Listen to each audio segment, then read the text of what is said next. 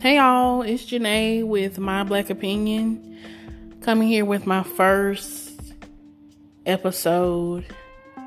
I'm so excited to be doing this podcast and to really talk about different subjects that I would never normally talk about with just anybody. But I really felt like I needed a place to be able to just speak without any judgment, because I know that a lot of us black girls, women in general, period, there's a lot of things that we go through that we really don't want to talk about because we've just been raised in this environment of competition and everybody's judging everybody's feeling subconscious about something, so it's hard for me to open up a lot of the times. But I've had a conversation with very opinionated women of structure, women of class, women that to me solidify what it is to be just a great black woman. But it's always something in their minds that's got them thinking like, maybe I'm not this, maybe I'm not that. And in my eyes, it's like, you're all of that plus more, and I look at myself the same way, because like people might say something about me and I'm like, okay, I don't see that. And I wanted to really do this podcast because I want us to be able to see that beauty that's inside of us, and as I've been thinking over the last couple of weeks about what I want to talk about, it's really been ringing heavy in my spirit to talk about mental health. I don't think a lot of us in the black community talk about mental health as much as we should. It's very much frowned upon in the black community until it's too late, until somebody's committed suicide, somebody's had a nervous breakdown, somebody's done something crazy as hell. And it's just, that's when everybody will take a step back and be like, oh, okay, so-and-so, yeah, she seemed like she was going through something, but I thought she was going to be all right. Because we've been raised to say, yeah, I'm good, never show no weakness. Don't cry, that's a weakness. You know what I'm saying? If it's a man, definitely if it's a man, don't cry. That's a sign of a weakness. You're a punk if you cry, And those are just basically signs of healing that we were taught to, distance ourselves from, And speaking for myself, I was a crier growing up. I mean, it was almost like I cry when I'm angry. I cry when I'm happy.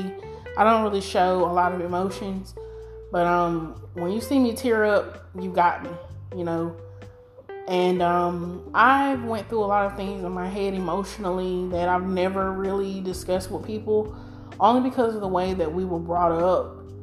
And not saying necessarily that the way that our parents have raised us is bad, or not calling them bad parents or that a bad parenting skill, but as an adult, it's something that I don't want to carry on to my child. I have a 1-year-old son, and I don't want to instill that in him, that he can't show his emotion.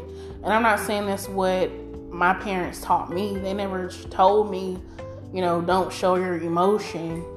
I mean, my dad, he was kind of like, I don't understand, like calling my mom, like, you need to come get this girl. I don't know what she's crying about type thing. But it was never like you can't show your emotion or whatever. And that's not what I'm trying to say that they taught me or your parents taught you. But it's like, when it all boils down to it, that's what it is. Because I can't just walk in my mom's room and be like, hey mom, I just feel like depressed. I'm just over everything, because let's be real. My mama is a saint. She gonna bring the Bible up, and there's nothing wrong with that. Wholeheartedly, I believe in the Bible. I go to church. I call myself a Christian. I love her Lord. But every time I could go in there, I don't want to hear about a Bible verse, because I already know how good God is. I already know that God can change the situation just like that, snap of a finger. I already know all that, but I need some real advice, somebody that's really gonna talk level with me. And it was only a couple people in my life that I felt like I could really speak like that without feeling judged. And I don't think that they're doing it intentionally. I don't think the focal point is to judge, but it's just like, that's what, kind of like how people responded to us and how we were taught, like, it's just crazy. And as I sit there and I ponder on it, it's bizarre. It's bizarre. If we could sit down and have an open conversation, like, for instance, I was watching Red Table Talk with Jada Pinkett and Willow Smith. And a lot of people would say, oh, she's too open with her kid, or, my kid couldn't talk to me like that.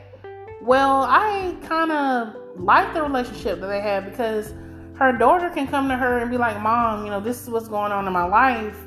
And her mom can give her sound advice. And I really enjoy watching that show on Facebook, because it's like, I feel like a lot of Black families are missing that dynamic. And because we're missing that dynamic, like, the family structure is not what it's supposed to be.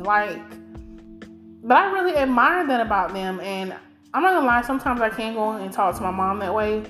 But also, like I said before, and like I keep meddling in your head, like, the way we were raised, you just don't feel comfortable going in there and just being like, let me tell you what happened, or so-and-so, or this is how I feel, or so-and-so, like that. So I really want to spend the first couple episodes speaking on mental health and kind of using my own experiences. I got a lot of stories. That's one thing about it. I got a lot of stories. A testimony, if you will.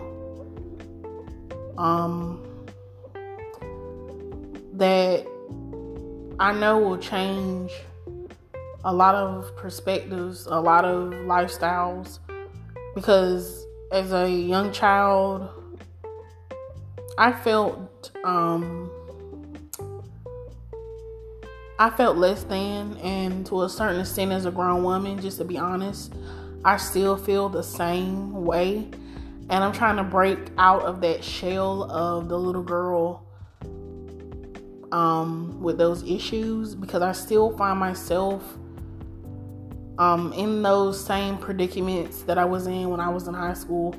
And I've been out of high school since 2010. This year will make 10 years, and I'm still dealing with some of those same issues. So I feel like talking about it and just being open about it and really getting some other perspectives and hearing what other people have to say about this situation will help me to overcome it.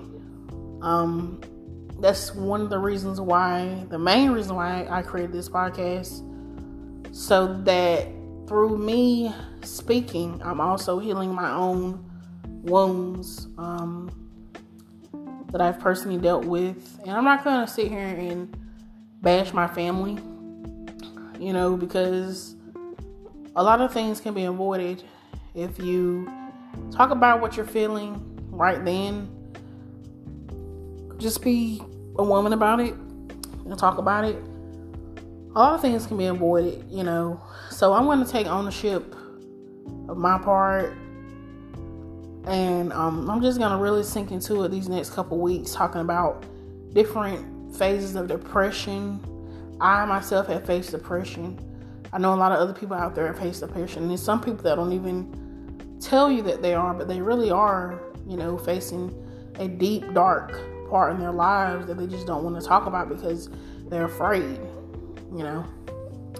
So just a short episode, kind of telling you guys a little bit how I was feeling, how I've been feeling these last couple weeks, and what I want to talk about the next couple of weeks. I'm going to aim to do an episode every 2 weeks. I hope people will enjoy. I hope people will listen. I'm very excited to start this journey with you all, and I hope you guys will enjoy it as well. That's it for tonight. I'll catch you guys in another week or so. Thanks for listening to My Black Opinion.